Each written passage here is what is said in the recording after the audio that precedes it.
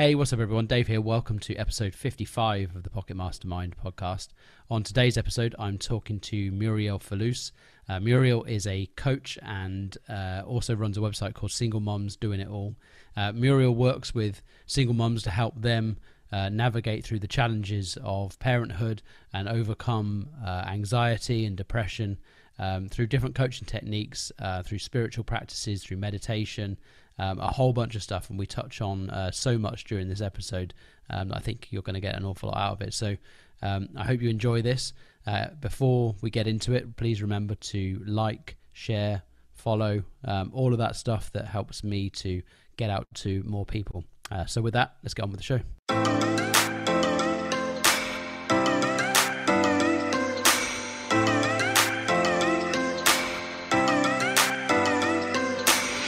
So the big question is this: how do ordinary people like us that weren't born into money create true financial freedom, take back control of our lives, and live a life full of purpose, meaning, and fulfillment? That is the question, and this podcast will give you the answers. Join me and follow along as I learn, apply, and share the strategies that the wealthy know and use that the rest of us weren't taught to create true financial freedom. My name is David Bell, and welcome to Pocket Mastermind.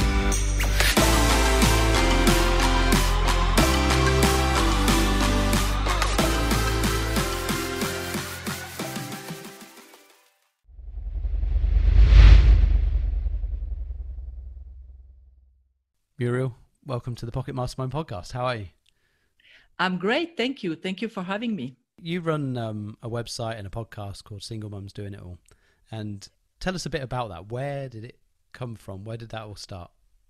So it was it was a turn that I took in my business because I was coaching on dating and relationships for years. And at one point when my kids became teenagers, me being a single mom, they started exploring a little bit too much, acting out. Mm-hmm. And without realizing, I got overwhelmed. I was also struggling with some health stuff. And I spiraled slowly into depression without realizing that I was, until I got to a point where I caught myself saying things like, I would love for it to just stop. I wouldn't like thinking about killing myself, but if I could disappear, I would be fine with it because everything was too much on me. So when I fully realized that I was in depression, I said, okay, I need to do something about it.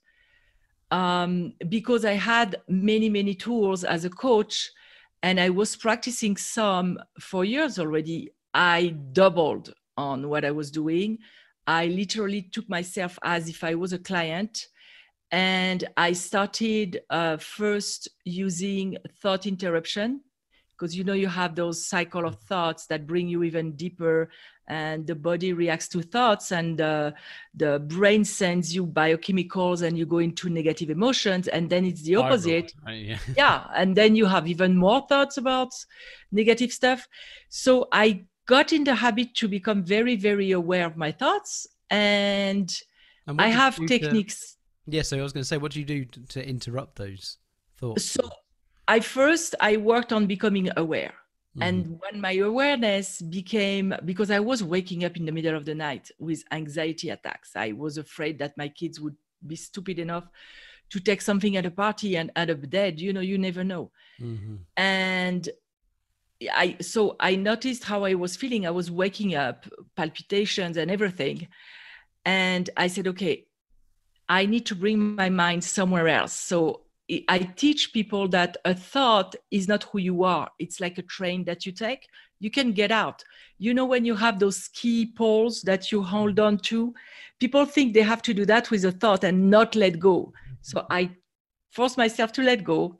And then I used a technique called emotional freedom technique, or tapping, which is a combination of using the ancient knowledge like the acupuncture meridians and modern psychology. And what it does, it actually talks with the stress center in your brain, and it literally intercepts the stress response in your body to a point where the neural association between what you're thinking about and the stress, the anxiety is broken.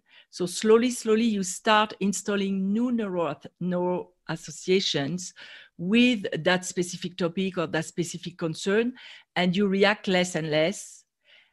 And then you're able to go and pick a more positive thought, because if you don't intervene and calm yourself first, you can't go there at all. So true. So that's how I went back. The thoughts kind of go so fast that yes, a lot of people, you're thinking them and feeling them before you realize. For it could be for quite a while, right? That, you know, even I catch myself sometimes. You wake if you got something on your mind and you wake up in the night, you're on the, like, I think the description of the train is a great one, because you're on that train and you're on it for quite a while before you suddenly realize, and you can break that thought process, that cycle. It's like since you're in England, I'm sure people know about the TGV in France. Mm-hmm. It's fast, and you have to be the sooner you catch it, the easier it is, because after that it takes momentum and it becomes harder. But I'm passionate about neuroscience, so I use all the tools and the techniques and anything that I've learned, and I mix everything together to really have a strong impact. And that's how I bounced back, because a lot of my friends were like, you need to take antidepressant. And I'm like, no. My depression is a circumstantial depression. It's not some unbalance in the brain. So the same way that I entered it with my thoughts, I need to slow down. When I'm passionate, I speak too fast. I have to exit it the same way that I entered it. So it became a lot about thoughts mastery and techniques to interrupt the body response and realigning with, there is a field of infinite intelligence, infinite knowledge, whatever you want to call it, the universe, God, whatever your terminology is for it, it's available for us to guide us too. So it's really a mix. And that's how I got out. And after I came back to myself, I realized how painful it had been, how debilitating, and the impact that it can have on your kids. So I decided to change gear and rename my business, Single Moms Doing It All, and start really working with moms on their mental health and teach them what I call now co-parenting with the universe, having access to that field.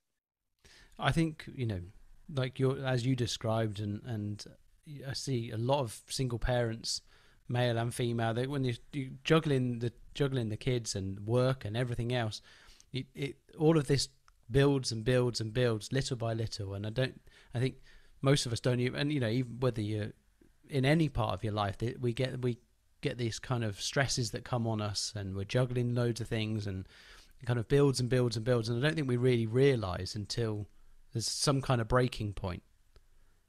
And the idea really is, I guess, what you as you work with single mums, is to try and get to that, get involved before the breaking point, so that you don't have to do the rebuild process, right? Yes, interrupting the downward spiraling. That's really the focus.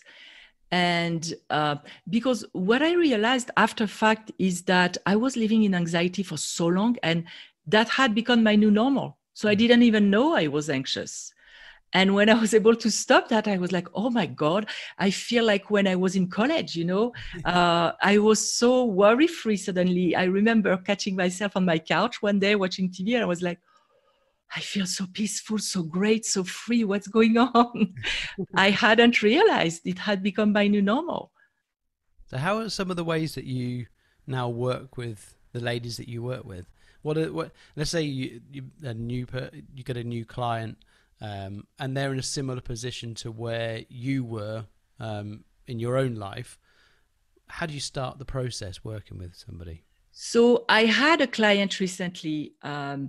So I have usually a complementary call where we assess what's going on. And her daughter was smoking weed, drinking, only 16, out of control. And it got to a point where the mother was so stressed that every time a door closed, she was jumping because she thought, Ulay, my daughter went out without my permission and went to get in trouble. So I remember I told her, I'm not going to tell you what to do with your daughter. We're going to work on you. And the first thing we're going to do is to calm that jumpiness and to step into your power, because she felt powerless. And that's how I felt too. Define where you're powerless and where you have power. That's crucial, because we try to control stuff that we can't control.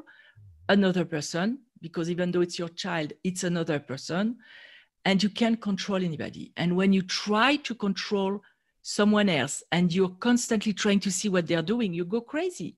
It's something that can be done. So that's where we started, defining the areas of control, defining the areas of power, and working within those areas.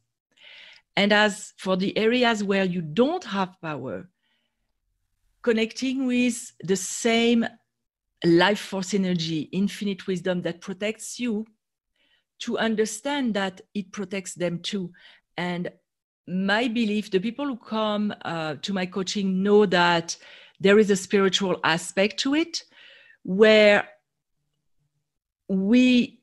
most of my clients and myself believe that we have contracts before we come on this earth. And that if somebody has signed to be an addict, you can support them, help them, anything you can, but you can't prevent what they came to do here.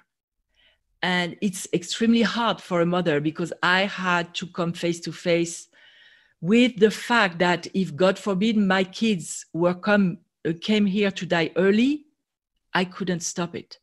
But it wasn't now the time to deal with that. Now they're alive, they're fine. So let's put that aside. And it's really about building yourself to a point to know that you have what it takes. You have what it takes. Trust yourself, trust God, the universe. Everything will be provided to you to face what you have to face in the moment. And don't go too far into catastrophic thinking. So that's where we start.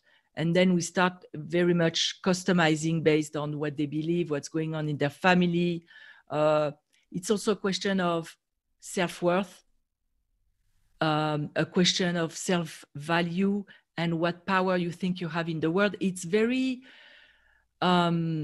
thorough and broad, because we always start with ourselves. It's always about feeling enough to deal with what you have to deal with. And then, because your brain is designed in a way where you're programmed for survival, so anything that doesn't go right, your attention goes there. And when your attention is on something, there is a part of the brain called the reticular activating system, which will match the outside world, what you see, what you hear, what you experience, with what you're thinking about, even if it's in the back of your head. So when you're on alert, you're going to notice any little danger, any little fact that tells you stay on alert. So it's about calming that first, so you can start seeing things differently and having access to the frontal cortex of your brain to come up with resourceful solutions. And then you can, the reticular activating system is then what we can use to, in a positive way, right? So that you can then start to build the positive things that you do want in your life, and yes, the magic works in the same way, right? In the opposite direction. Yes, good stuff. Yes. Once you're calm and you repeat, even if you have to repeat to yourself 20 times a day, in this moment, I'm safe, my kids are safe. In this moment, everything's going well. You're going to start spotting things that go well, because although one area is completely out of control, all the rest is okay. They're healthy. They're eating, they're sleeping, they're doing whatever they're doing every day. You still have a relationship. And that way you can make your relationship with your kid or anyone you're struggling with something else that disconflict. You can build the loving side, everything else in the relationship too, because you can't support someone when you're on their back constantly. It's going to annoy them, irritate them, and we're like disco balls. When a facet in us is active, we're going to activate the same facet in the other person. So if we're anxious, angry, frustrated, they're going to interact with you at that level. Yeah, I think something I try and think of, and I'm not perfect at this, is to everybody you meet is some kind of mirror or reflection of you at some point, and it very much does tend to bounce back. Whatever you transmit seems to come back in the other direction. And it's funny because it works that way. I always explain, so we're covering the brain part with, when I was coaching women on dating, and I was explaining that mirror reflection in others. A woman someone is going to tell her, you're beautiful. Or no, people are going to look at her. If she feels beautiful, she's going to say, oh, I look great today. I love it. If she doesn't feel beautiful, she's going to say, what's wrong? What's going on? So that's exactly that. And that's the brain level. And on an energy level, it's like an elevator. You stop at that floor of something is wrong. Something is, I need to fix it. If we're talking about the kids, I need to be the protector. I need to be on alert. So that's the floor at which you are. That's all you're going to encounter. I like that. And where does things like routine come in? Because I imagine to try and get some kind of, for me, and I know that you meditate in the morning, and how do you start to introduce routines? Do you start to look at the morning aspect and the end of people's days, and how does that go? So yes, and before I actually talk about meditations, all kinds of meditations, because when they start, I found for myself that many years ago I started with guided meditation because my brain was going crazy. I had to have a vehicle to attach myself to in order to stay calm. Now I can do it otherwise, but on certain days when I'm agitated, I have to have a support to drive me to stay anchored. So I teach them to anchor themselves in the moment for a few minutes if they can do more. And we calm with emotional freedom technique, which is very powerful to calm the response in the brain. And the more, it's like a cycle. The calmer you are, the more you can calm yourself. And that's where we start. That client that I was talking about gave me some feedback after we did 6 weeks of coaching. She was way better, and her boyfriend told her, you're not. So her daughter did something, and she took her mom and went shopping and had a good time. And her boyfriend was like, what's going on with you? You're not agitated. You're not going crazy. She said, no, I'm not ruining my day anymore. I'm doing what I have to do in the moment with her, but I'm not letting it take my whole day. And that's my goal. It's for them to get their life back, because outside of the kids, you have a life. And if you want to help anybody, you need to start by taking care of yourself. And that's where we start with we don't go right away with meditations. We have affirmations, same thing. It's just a brain training so that you start developing the habit before you even talk about time. The habit every day in front of your mirror in the morning, you say a few affirmations. If you can, you sit down, you close your eyes in the morning, and I have recorded meditations with my voice. Mm-hmm. I have people love the French accent, and I go really, really soft, and I have a habit of putting people to sleep. So I usually give them more meditation in the evening than morning because I put them to sleep. But we start very small. And where have you got to now with your own kind of morning routine? How's that? So my morning meditation, and if I see that on days where I have too much on my mind and I can't meditate, I do the tapping first to calm myself down. And if I really can't let my mind free, I do breathing exercises. And that's my meditation, like, some of Kundalini yoga, breathing, like really intense exercises. Or I don't know if you've heard about Joe Dispenza, Dr. Joe Dispenza. Yes. Yeah. So he's, I don't know how he calls it, get the mind out of the body, breathing. So stuff like that. And so I do that. I commune with, I believe that we're supported by our ancestors, guides. I believe that I have guides, and but not all my clients do.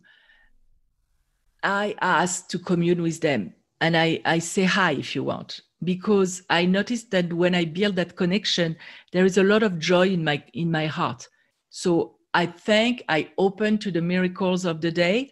Whatever gift the universe wants to send me, I say, send it, I'm ready. And that's basically what I do.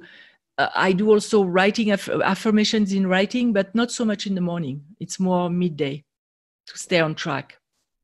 And how do you, so you talk a bit about kind of, there's as you talk about the joy there's also a perspective, and already thanking for the gifts of the day. And I think there's kind of there's a framing involved there, where seeing the events of the day for the good rather than for the challenge that they present. How do you go about that? So I used to wake up in the morning with my to-do list in my head, and I didn't like how it made me feel at all. I wasn't even out of bed. I was stressed. I was like, oh, yes. Exactly. So I said, okay, no, that cannot go like that. It's not good. And I intentionally decide, it's a decision, because recently I had a client who was telling me, life is hard when you're a single mom. We have so many challenges. Life is hard. I said, yeah, that's true. But life is easy too. Life is good too. There is always, the two are always present. Which one do you want to look at? That's a decision. It's your decision. I can make it for you. So I intentionally decide to look at, I call them gifts or miracles. You can, because for me, my brain reacts really well to words that are like that, grandiose and intense. And I receive even more good emotions when I do that. It doesn't work with everybody. I have a friend who's more rational than me. And if I talk to her about miracles, she's going to look at me and she's going to say, okay, bye, I'm gone.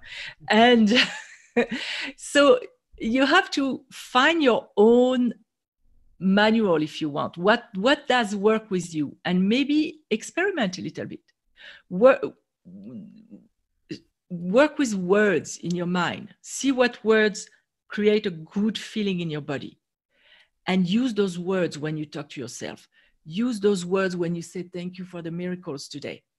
And when you install that filter, and you're convinced that life is giving you gifts, when stuff happens, that's the sticker you're going to put on it, and you're going to react this way. Like I had a woman last week, I was interviewed in a podcast, and somebody contacted me from South Africa because she heard me in a podcast. And I was like, that's a gift from God, from the other side of the world. Mm-hmm. It's falling on me. I don't have to do anything for it. I just get interviewed, which I love doing. And this happens. So how do you want to label it? Do you want to be, that's normal, and that's the result of the marketing? Or do you want to say, thank you for the gift? It's on, everyone can decide that. And the joy definitely comes from the latter. Yes. But we give up so many opportunities to feel the joy and to feel the happiness. We're looking for it in all different places when it's already, the opportunities there all the time, and we just pass them up. And what you were talking about there, I can completely relate to. I was probably a bit like your friend not so long ago, a few years ago. The super rational doesn't make any sense, but I found actually, when what you see isn't necessarily always what's true. And I've definitely been able to experience that by expressing that gratitude continuously, it's impossible to feel negative thoughts or emotions at the same time as expressing gratitude. It's just not physically possible. Yes. And when you say what you see is not necessarily true, I would go to say that nothing is true. It's all a question of perception. This is true. So I always tell myself when I go into negative thoughts, because I deal with a lot of stuff, and I dealt with a teen who attempted to commit suicide. So it's not that it's butterfly and roses all the time, but what do you want your world to be? What you can decide on your perception. You can train your brain to have a more positive perception. And sometimes you can't be grateful. There are days it's just not there. You can't. Then get neutral.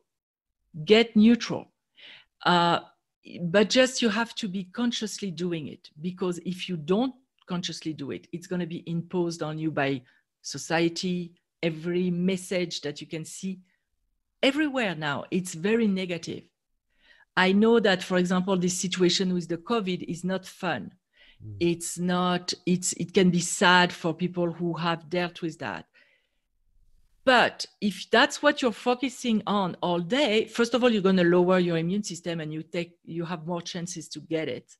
And second of all, I told someone, if my destiny is that I'm going to die from COVID, I want at least to live those days well. Oh, yeah, exactly. Yeah. Exactly. So it's a decision. And I know some people feel like maybe slapping me in the face when I say stuff like that because they're in the middle of something.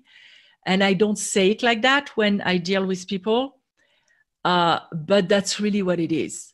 Because I've dealt with life-threatening disease where a few days I didn't know if I would make it. I've dealt with a teen trying to kill themselves.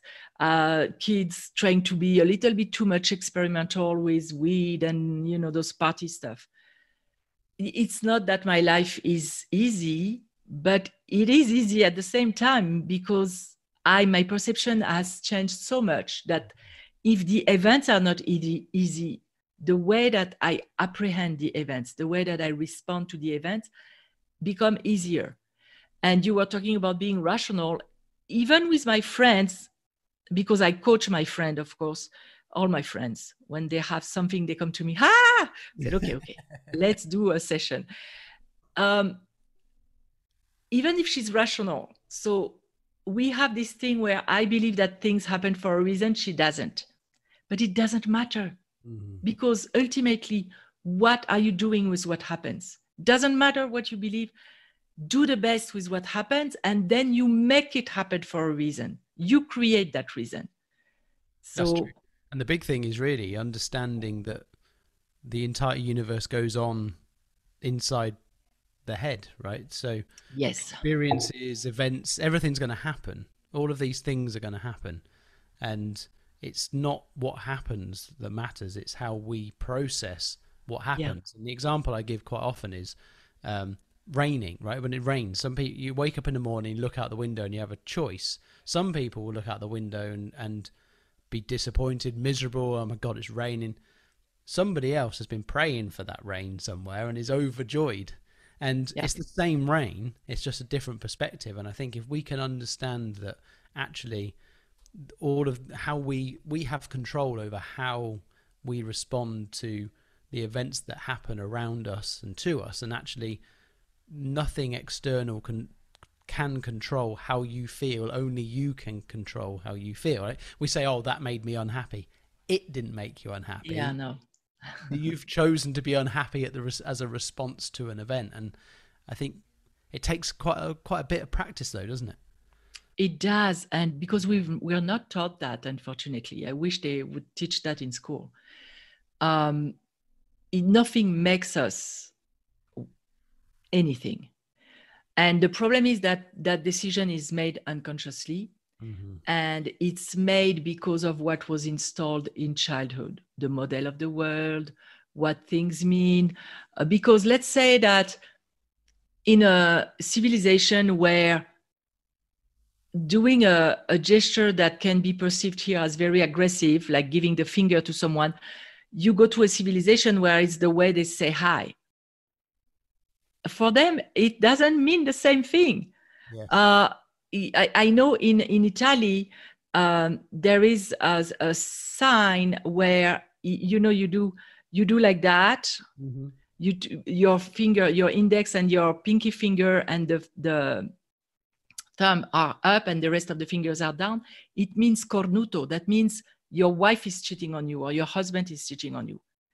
Where you can do that, that can mean love too. I think it's without the thumb when you're in a concert.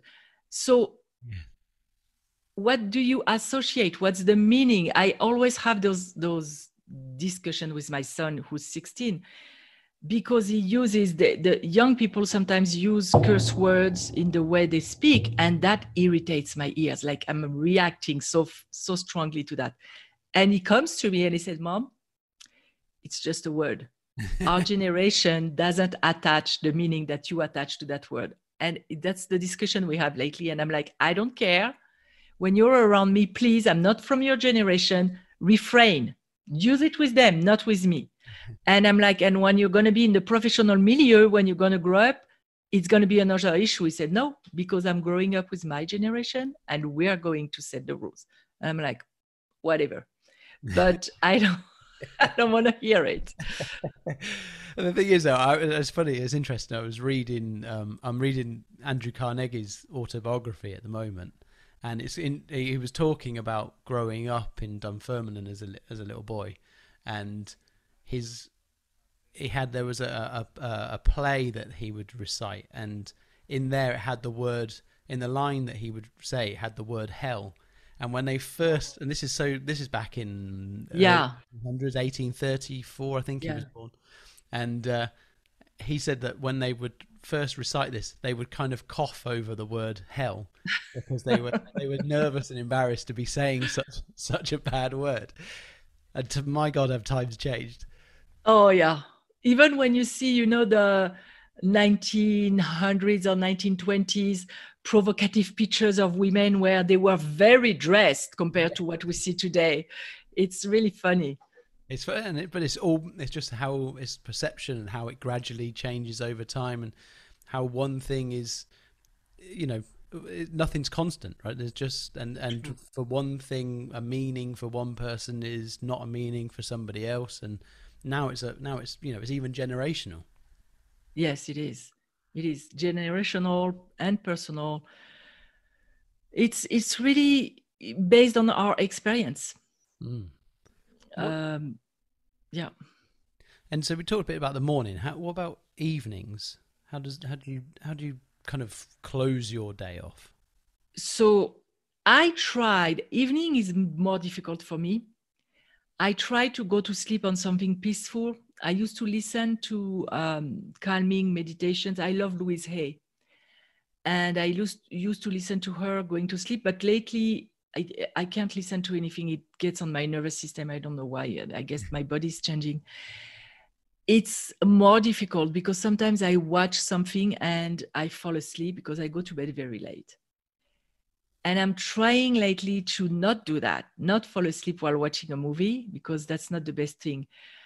So when I am able, and I'm fully transparent, I'm not there yet. I was for years and lately it changed. So when I can, I go to sleep with gratitude. I go to sleep with trying to close my eyes and let go of anything and be in the bliss or whatever you want to call it. But that's definitely a work in progress lately. Because I'm sure you know about Wayne Dyer. I know a little bit of Wayne Dyer. Okay, so Wayne Dyer used to say that, and he's not the only one, it's based on neuroscience as well, that the last thing you see in the evening, you bathe into it all night.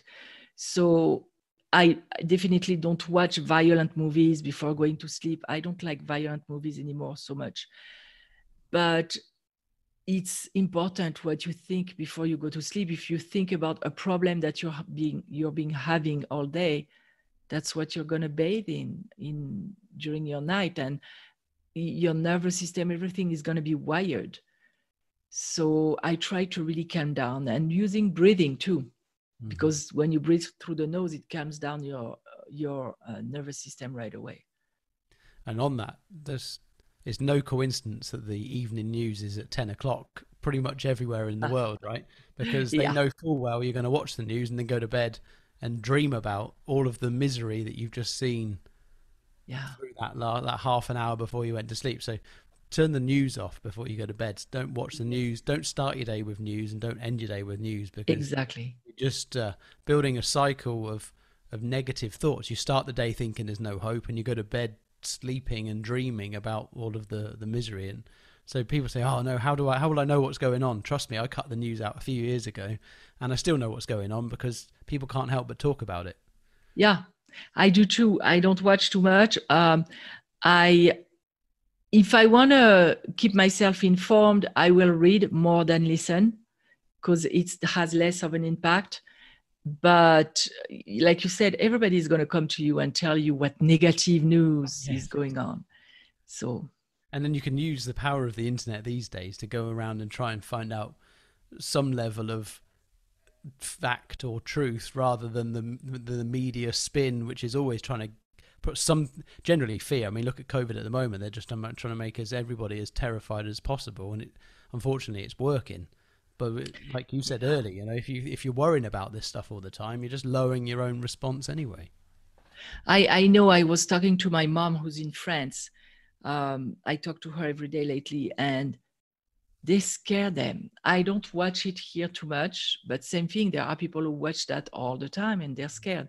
I do what I have to do to protect myself. I'm not completely crazy, but I don't want to be scared all day. I can still go walk outside and look at the trees, and I love hiking. I don't have to think about COVID when I do that. So it's a balance in anything. Interestingly enough, I saw yesterday that one of the industries that has profited or has seen an increase during this period was big tobacco. Now, is the irony. So we're hiding away, worrying about something that might hurt us, smoking, which would definitely hurt us. This is how powerful the information is that we put into our own heads, and we got to monitor it, because we're allowing ourselves to be terrified of this thing because that's what's being communicated, whilst doing something. Some people are doing stuff that is guaranteed to cause misery and harm further down the line at some point. Instead, it just blows my mind. It's again, it's a question of perception and what we tell ourselves, the stories we tell ourselves. And people are so stressed, they are trying to calm down, and people who smoke, it somehow calms them down. But it's very crazy when you think about it. If a Martian was coming on the planet looking at that, they would be like, what? What are they doing? Yeah, exactly. Are there any books? Let's say one book on the subject of what we've been talking about. Is there, if somebody's listening to this and they think, "Oh, that's quite," what would be one book you'd point them in the direction of as a good starter? So it's always hard for me because I have books that I love. One of them, I was talking about Wayne Dyer, so The Power of Intention. But there is a book that is so simple, but yet so powerful, that I come back to very often.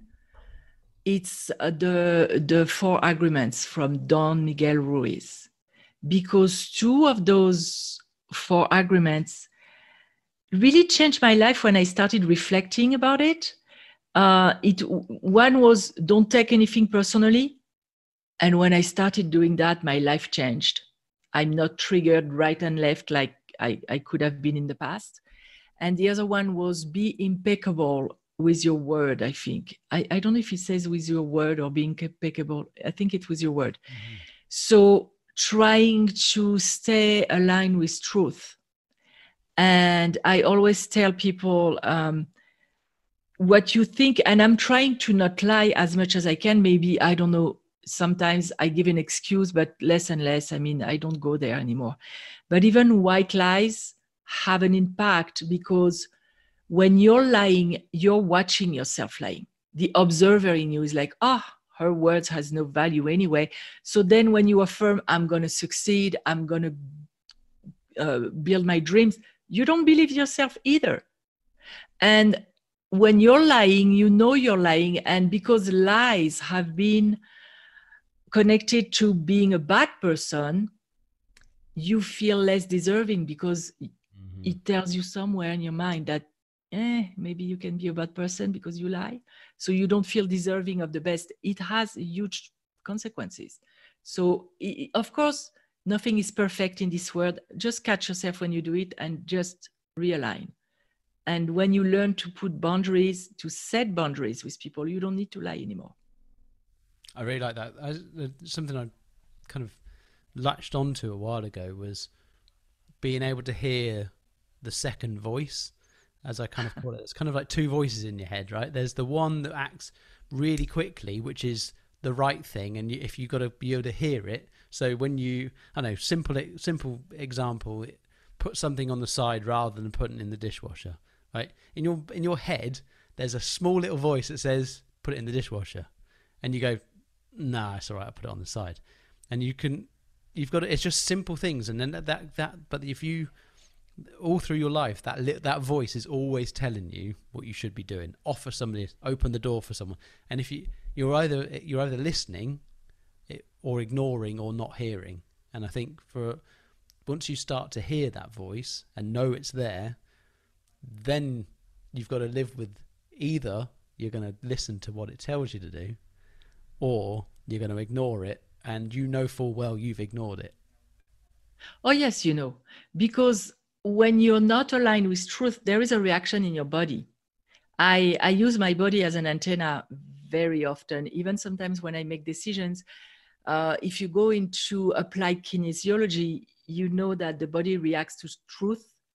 And when something is not aligned with truth, or when something is not reconciling in your brain, both parts of the brain are not in sync, and your muscles lose of their tonicity, like you're weaker. So I use that to know sometimes what's the best for me, because sometimes you need to make a decision. And I feel it. I remember when I started really setting boundaries and learning that, telling someone, yes, I'll be there, and then having to come back and say, hey, I won't be able to be there. Why saying I will be there? And you have that anxiety in your stomach. Oh my God, I'm going to have to cancel. Why do that to yourself? Learn to say, okay, I'm sorry, that's not going to be possible, or I'm not available, or whatever you want to say. You can feel it in your body. It has an effect. It affects you. Yeah. So listening to your body. It's worse to let somebody down in the future than it is to say, no, I can't do it. Can't do it now. 100%, yeah. Definitely. But for some reason, we like to torture ourselves. But I don't know. I was conditioned to say yes right away. Before I even could catch it from my mouth, it would go out. And I was like, oh my God, I need to intervene on that. What is that? And it's conditioning. It's, I guess, I've been raised in France, so we are proper, and at least in my generation. And no. Now, you hear it a lot in the workplace, and particularly with females. My girlfriend will say that it becomes a thing. It becomes a practice to be able to say no, particularly at work, and people just say yes, and get overloaded with work and with responsibilities, and then implode in on themselves because they're too afraid to say no. And I think hopefully these days I'm hearing more that there's a lot of more conversation around it's okay to say no. But I think for quite a while it's been a struggle for people.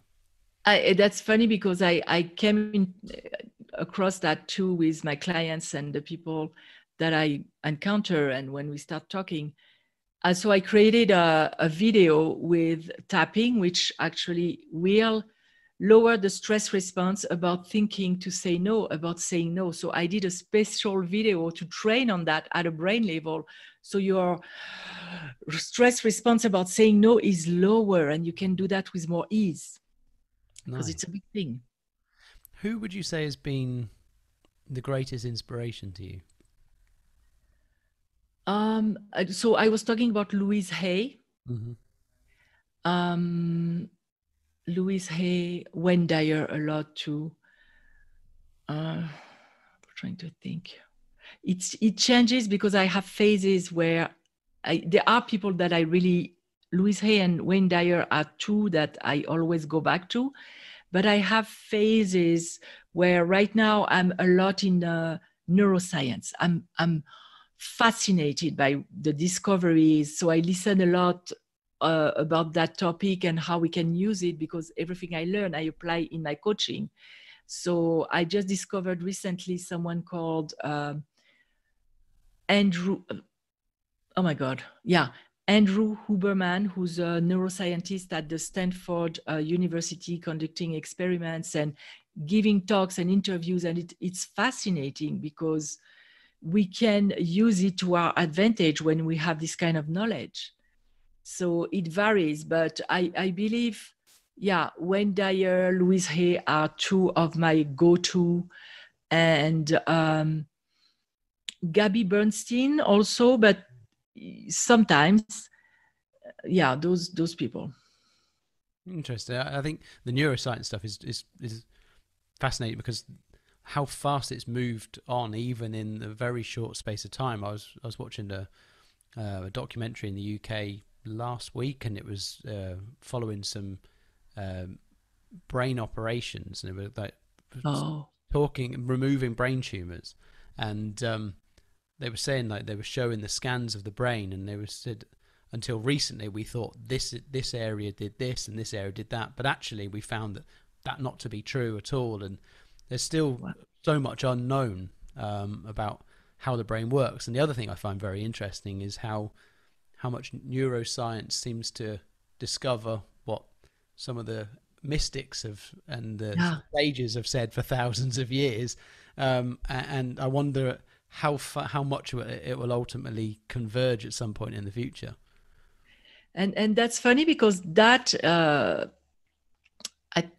doctor Andrew Huberman, that neuroscientist, he was talking about the fact that, so he's very hardcore mainstream, but he also is interested in Reiki and chakra.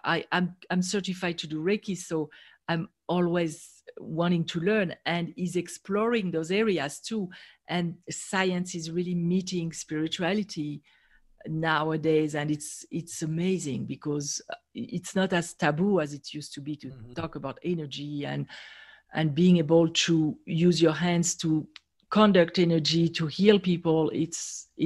We're living in a great time. Well, they've actually managed to prove as well now that thoughts, the electrical energy and the magnetic energy from thoughts, leave the brain, and you can now measure without where they used to put the electrodes on the head so that they could track the electronic movement. They've actually been able to track the thoughts movement without touching the head. I think they call it magnetoencephalogram or something like that. I heard that from Bruce Lipton when he was talking about the biology of belief and thoughts, and it's amazing.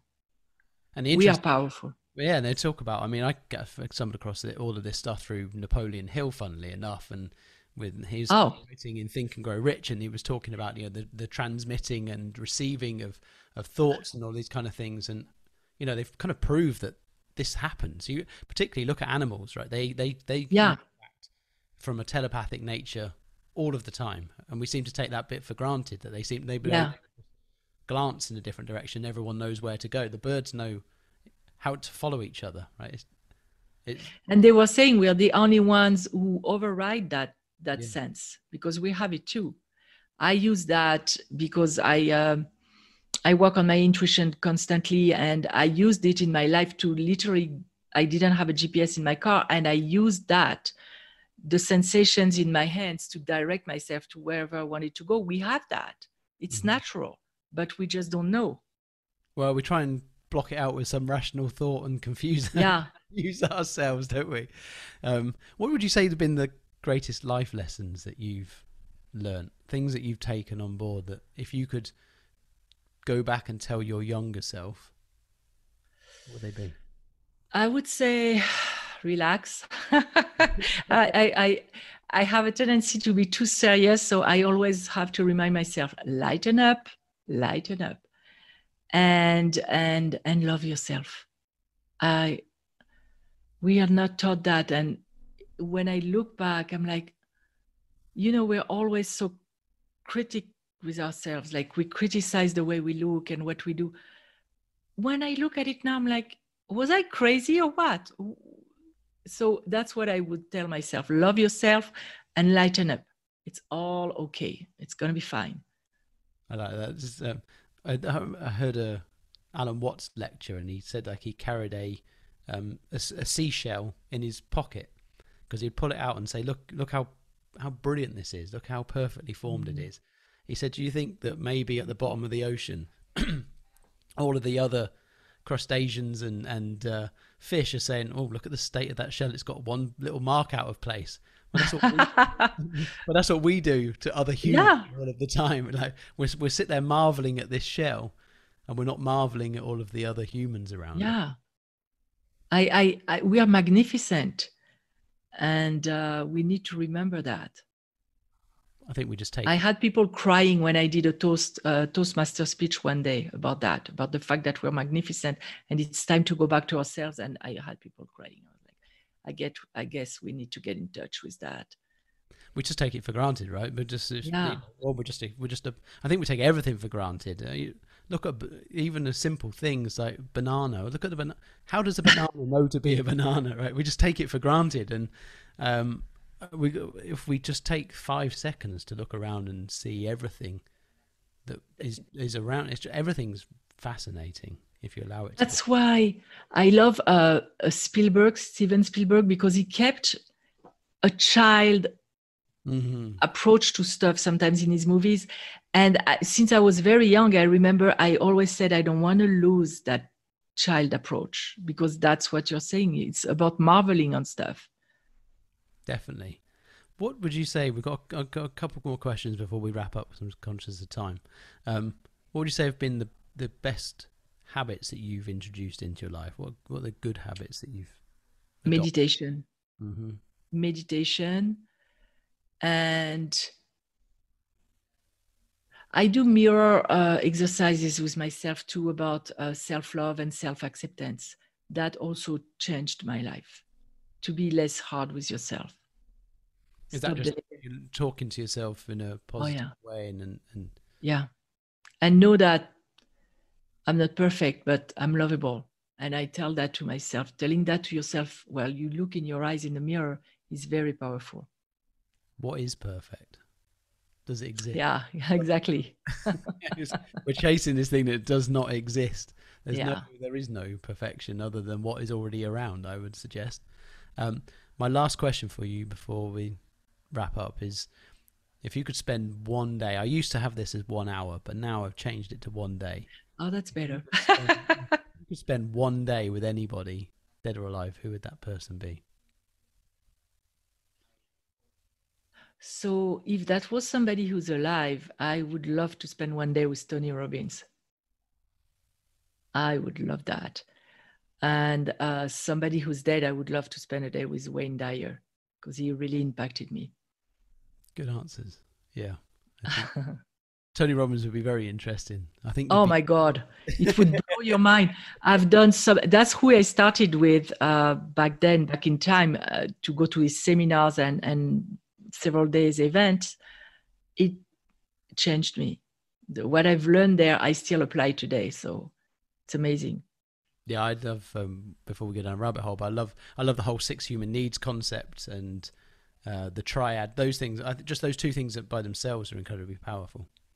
So I have a daughter who graduated in psychology. So all those 6 human needs and more, I mean, it was there for quite some time, but when people apply them in the way that he uses them, it's powerful. And Tony Robbins is really a master at what he does.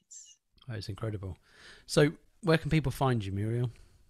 On my website, Single Moms, and I know in England it's MUM, in the US it's MOM. So singlemoms.com. doingitall.com.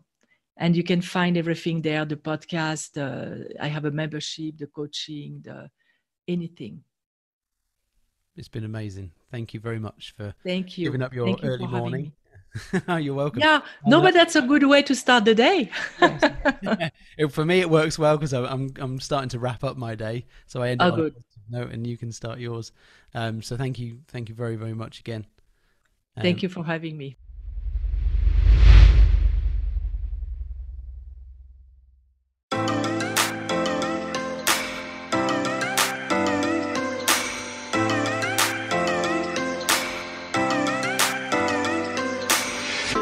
Thank you so much for listening to this conversation.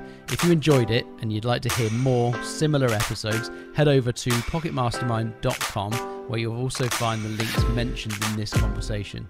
And if you haven't done so already, please leave us a review. It will really help us to get our message out and let more people know about these episodes. So leave us a review, leave us a rating, hit the subscribe button, and please share with your friends. Until next time, thank you again for listening.